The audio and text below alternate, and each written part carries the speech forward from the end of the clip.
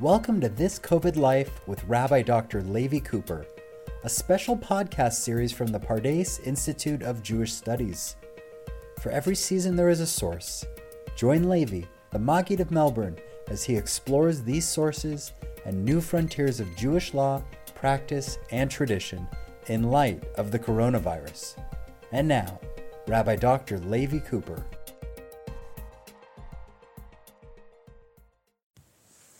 This is Levi Cooper coming to you from Tzur Hadassah. In the previous installment, we discussed the possibility of reciting a blessing when receiving the vaccination against COVID-19. And someone here in Tzur Hadassah approached me and asked, well, Rabbi, if you think that we should recite a blessing, a bracha, when receiving the corona vaccine, why don't we recite a blessing when we receive other vaccinations? And my answer to that question is, first of all, maybe we should. In fact, Jewish tradition teaches us that even for things that seem to be run-of-the-mill, seem to be everyday occurrences, should still be recognized as God's hand. For example, when we wake up in the morning and we open our eyes, there's a blessing for that. Baruch atah Hashem, Elokeinu melech haolam, pokeach ivrim. We bless God for opening the eyes of the blind. Originally, that blessing was said when a person actually opened his or her eyes in the morning.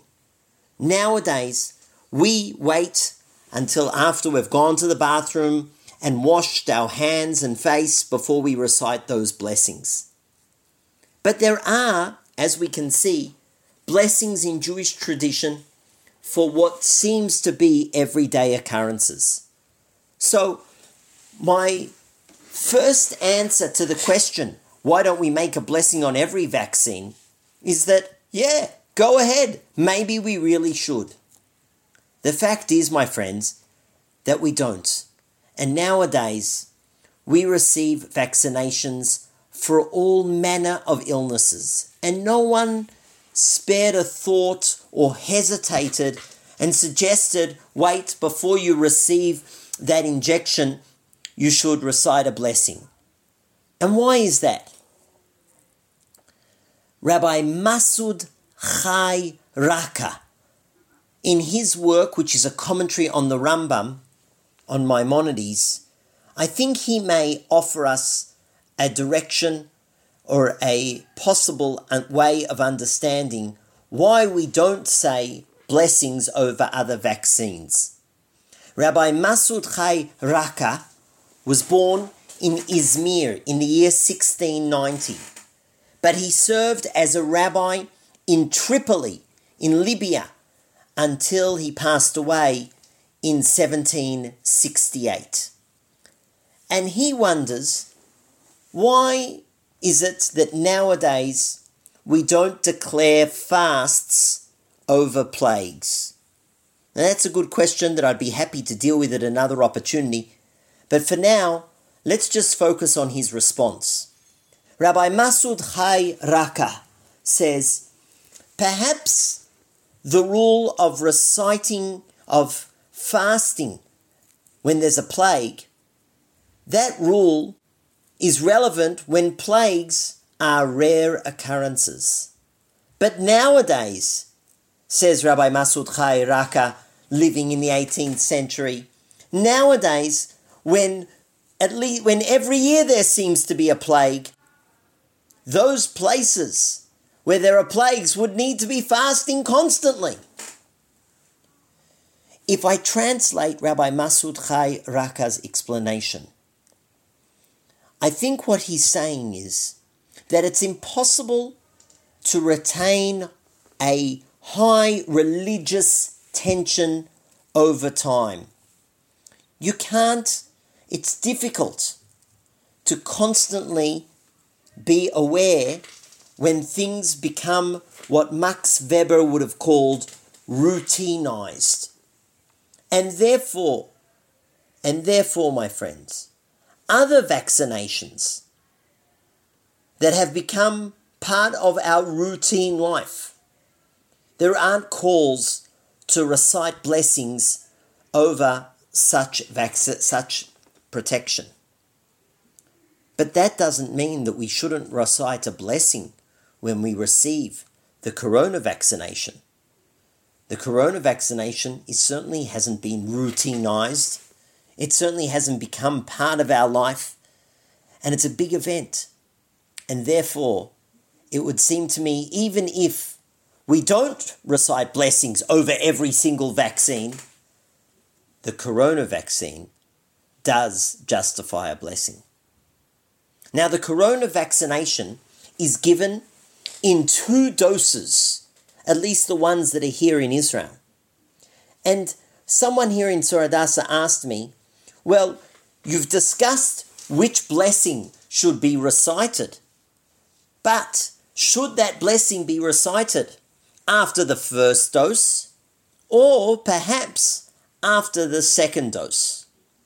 Now, I think that's a good question. I discussed with one of the doctors in my community here what exactly is the difference between the first dose and the second dose.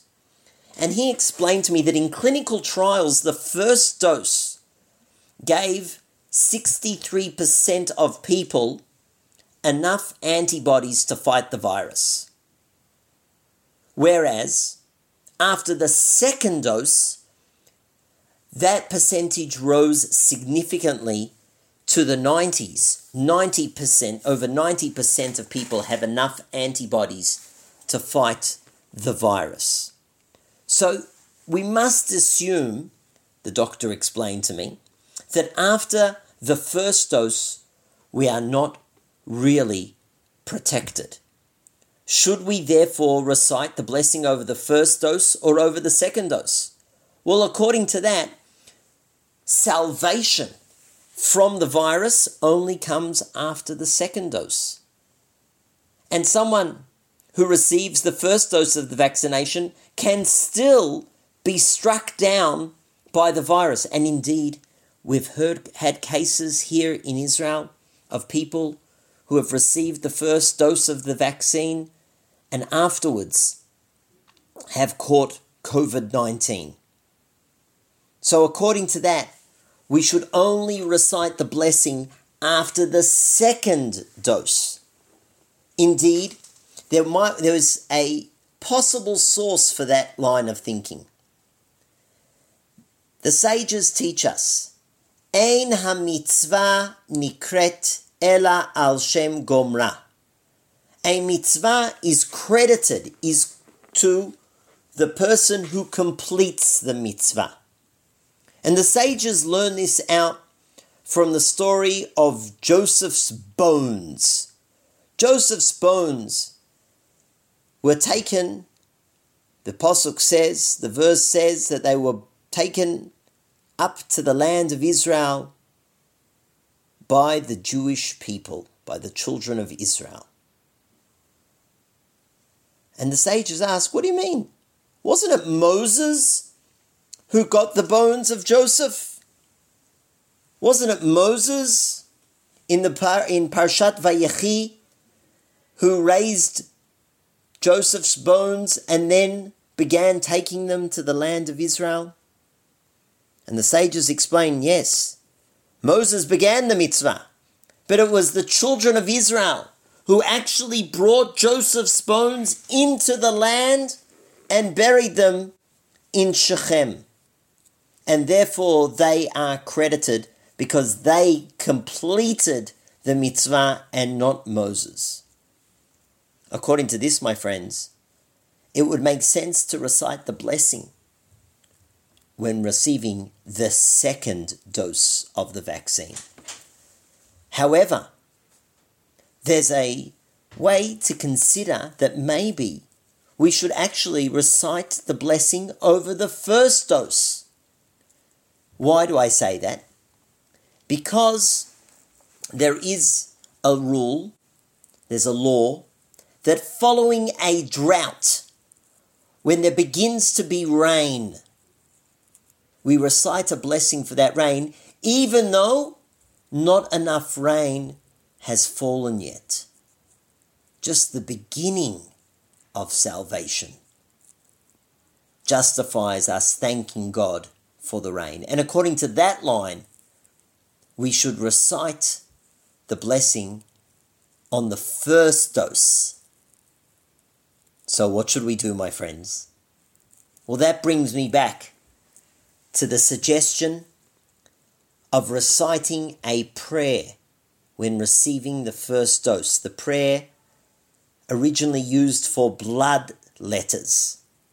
When a person went in to have his blood drawn, he would recite, Yeh ratzon milfanecha Hashem Elokai, may it be your will, God, shehe'esek ze li lirafua, that this procedure should be for the purposes of health, vatir pa'eni, and you, the Almighty, shall heal me, ki el rofe ne'emanata, for you are a faithful doctor, urefuatcha emet, and your healing is true.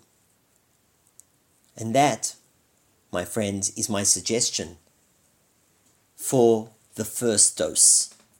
A prayer that as we receive the first dose, it should be divinely inspired and it should be for the purposes of health. And then after receiving the second dose, just like the person who went in to have his blood drawn, just like that person when he would stand up after the bloodletting procedure, he would say, Baruch atah Hashem Elokeinu melech haolam, Rofeh Chinam. He would bless God. And that, my friends, is my suggestion. A prayer for the first dose and a blessing after receiving the second dose. That's all for now. Until the next time, to the Beit Midrash! Thank you again for downloading this podcast, a production of the Pardes Institute of Jewish Studies. If you liked what you just heard, please give us a 5-star review wherever you download your podcasts. To get more Torah from Rabbi Cooper, subscribe to his podcast, A Shot of Torah, on Spotify or by visiting elmad.pardes.org. Thanks for listening and stay healthy and safe.